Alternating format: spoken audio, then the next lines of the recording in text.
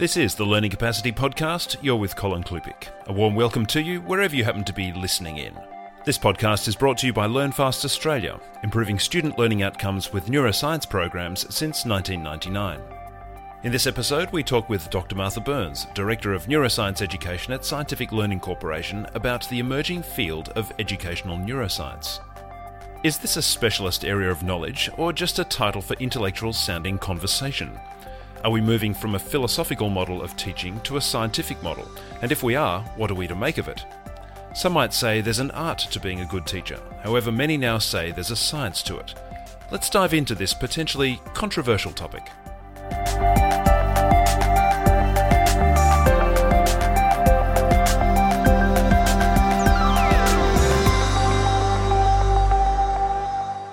Dr. Burns, welcome to the conversation. Thank you. It's so nice to be here again. I'd like to talk with you about educational neuroscience. And this is a concept we're hearing more about in educational discussion, it seems, all the time, particularly at things like school conferences. Is this a specialist area of knowledge, or is it just a general title for intellectual-sounding conversation? Actually, it is a new branch of neuroscience. Neuroscience, I should say, is a relatively new discipline. Neuroscience as a discipline emerged around 1990 to 1995. Before that, we had groups of people who studied the brain. We had neurologists who studied illnesses of the brain. We had neuropsychologists who studied the mind and emotions. But by around the middle of 1990s, we had this emerging umbrella field called neuroscience that was actually looking at how the brain works and looking at how the normal brain or typical brain works. And a branch of that has emerged in about the last 3 or 4 years is educational neuroscience. So for a while there was something called cognitive neuroscience, there was something called systems neuroscience, and they were all looking at the brain from different perspectives. But this new educational neuroscience discipline that's emerged is now a graduate program in many universities, at least here in the United States. So if you go online and look at educational neuroscience programs, you'll see that almost all of them started after about 2010. 2011, 2012, schools would say, we have just initiated a new doctoral program in educational neuroscience. So it is a formal discipline. It does exist. It does have its own body of research, but it is brand new. Okay, so emerging, new, and seemingly very current, or very much on the minds of course developers in terms of degrees that you can study. People might be asking, our listeners might be thinking, so, okay, what's it all about? What do you do? Well, really what educational neuroscience is trying to do is figure out by using very objective measures what are the best ways to teach different kinds of curriculum.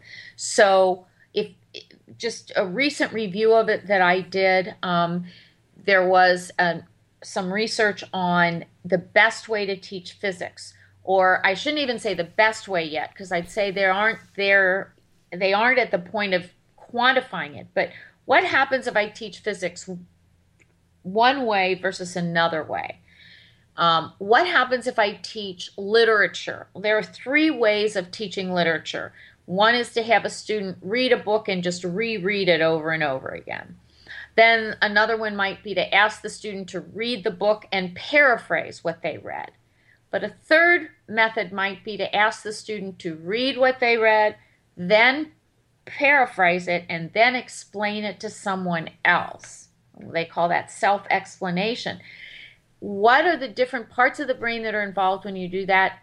Which of those 3 methods end up having the most lasting results and having the most profound results on the brain? Okay, so there's specific research going into the differences between those methods.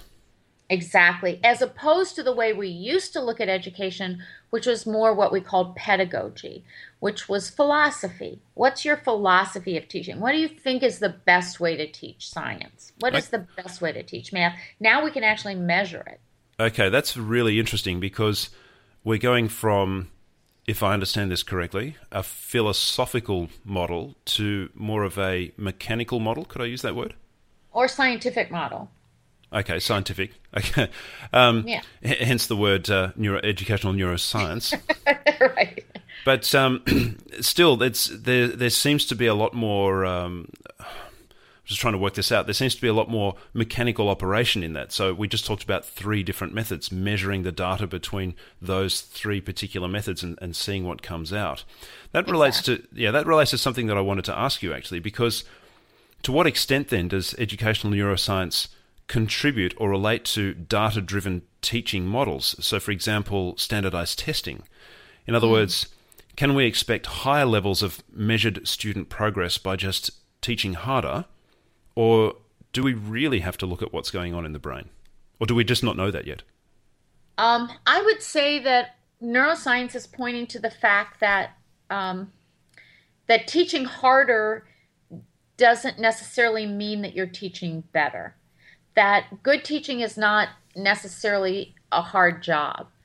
That there is a science to being a good teacher as opposed to an art to being a good teacher. So I think a lot of us used to think, well, we all know who a good teacher is and it's an art. If you're a good teacher, it's like being a musician. You have an artistic ability.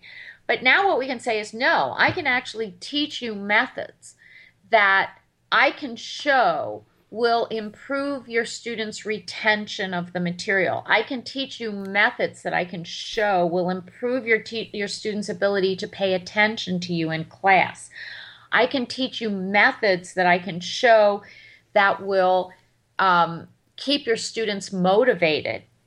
So we're starting to be able to determine what methods and what ways of teaching are more effective. Now, that doesn't mean that the data that we're accumulating comes from tests. The data that we're accumulating as neuroscientists, educational neuroscientists, comes from looking how the brain is functioning. So your measurement is brain function. Teachers build brains. That's what they do. They build, and in some respects, they change the human brain dramatically, especially if they're very effective. So what neuroscience allows us to do is see what is an effective teacher, what is it that they do, and how does that change the brain? And that's pretty exciting when you think about it. So I'm just thinking now from the teacher's perspective, just so that we have a clear idea of what this is actually asking people to do or to be. I can just imagine that teachers might say something like, wait a second, now you want me to be a brain scientist as well as teach these kids maths? How do we get people thinking in this space? Well, that's a really good question, because most classroom teachers have not ever had a course in neurology, much less neuroscience, and they've been taught methods, they've been taught methodology, they've been taught history, how we teach, and they've also been taught, how tests, as you said, how data can help us to know how effective we are as a teacher. And so I don't particularly want teachers to have to worry about what's going on inside the brain of a child who's responding to them. They don't need to know that. They just need to see that that student is responding to them better, and that they're remembering more that they used to remember, and that they're paying more attention, and that they're more motivated to learn. But we use tests to measure it a little bit artificially, but we can actually see all of that going on in the brain as neuroscientists. We don't need the teacher to see it. They'll see the behavior, and they'll hopefully be very encouraged by the behavior they see. Okay, so I just want to home in on something you just mentioned there in terms of what the neuroscientist sees. Does the neuroscientist see a fairly consistent level of children's brain capacity, or capacity to learn, or is there from the outset, right from the beginning, is there variation?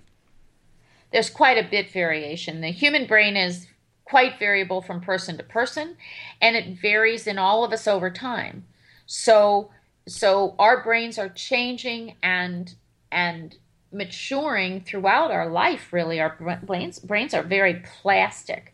So you're raising a good question. Part of what neuroscientists are asking is, what is the best way to use the brain? What is it that we want to see? What is a learning brain versus a non-learning brain?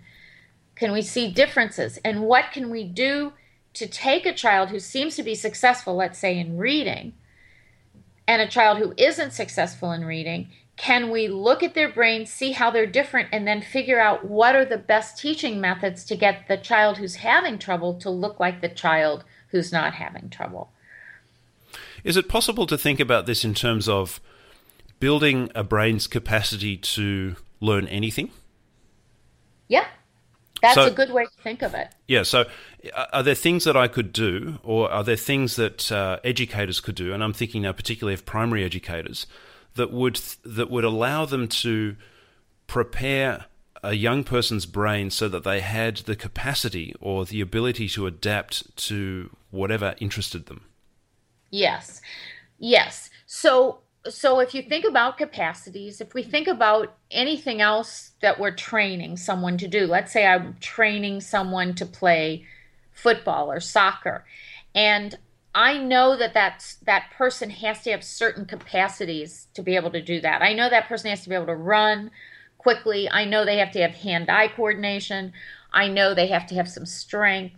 Those are some capacities they have to have. And then if they have those capacities, I can teach them the game. I can teach them the rules. I can teach them the strategies. I can teach them the teamwork.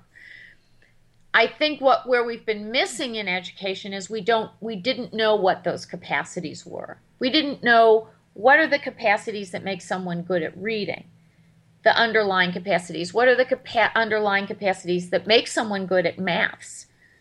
And can we identify those students that don't have those capacities, and then are there neuroscience interventions that can build up those capacities?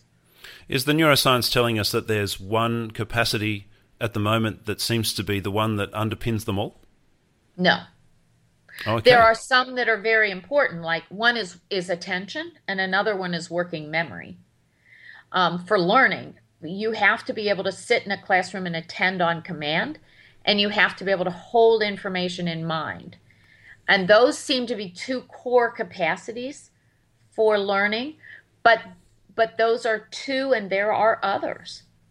Yes, so I think that what we're learning is, you had asked, is there a single capacity that underlies all learning? And I would say that there are a few core capacities, like being able to pay attention on command and being able to have what we call good working memory skills, being able to hold on to what you've heard or what you've read for an hour or 2 hours or 4 hours. Those are very important core capacities. But there are other capacities. For example, to do maths, you need the capacity of number sense. You need to be able to have a sense of more and less, and far and near, and high and low, and big and small. To be good at reading, you need language skills.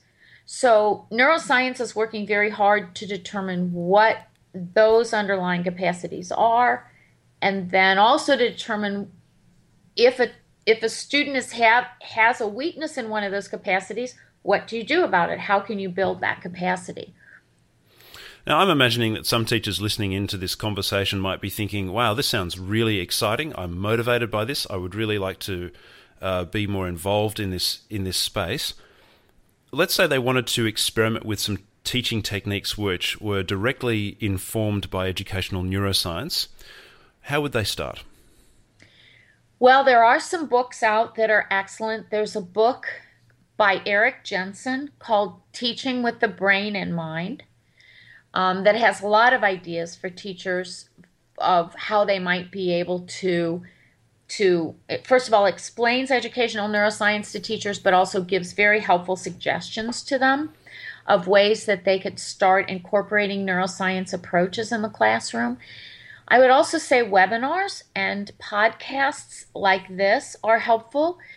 I'm sure there are more and more of these out there. In the United States, there's a conference called the Learning in the Brain Conference, which is just about this very topic of educational neuroscience and what we've learned in the last year and what are some of the new approaches that teachers could try. So going online and actually doing a Google search or a search for educational neuroscience professional development or opportunities for webinars, online courses that teachers could take, I think they would enjoy all of those. Well, I'm glad to hear that there's all this material coming out, because I was thinking when I was at a conference earlier this year that it was just being used as another one of those popular terms. And I guess part of the purpose of this podcast is to raise awareness of the fact that, well, it is actually a real thing and you can learn about it. Exactly. And I think that I've heard the same thing from teachers. Oh, this is just the next new thing. And in 3 years from now, it'll be something else. And what I like to say to them is that we now know enough about the human brain and we understand it well enough to be able to use that information to enable all teachers to be better at what they do. And honestly, I've never met a teacher who didn't want to be good at what they did. They love teaching.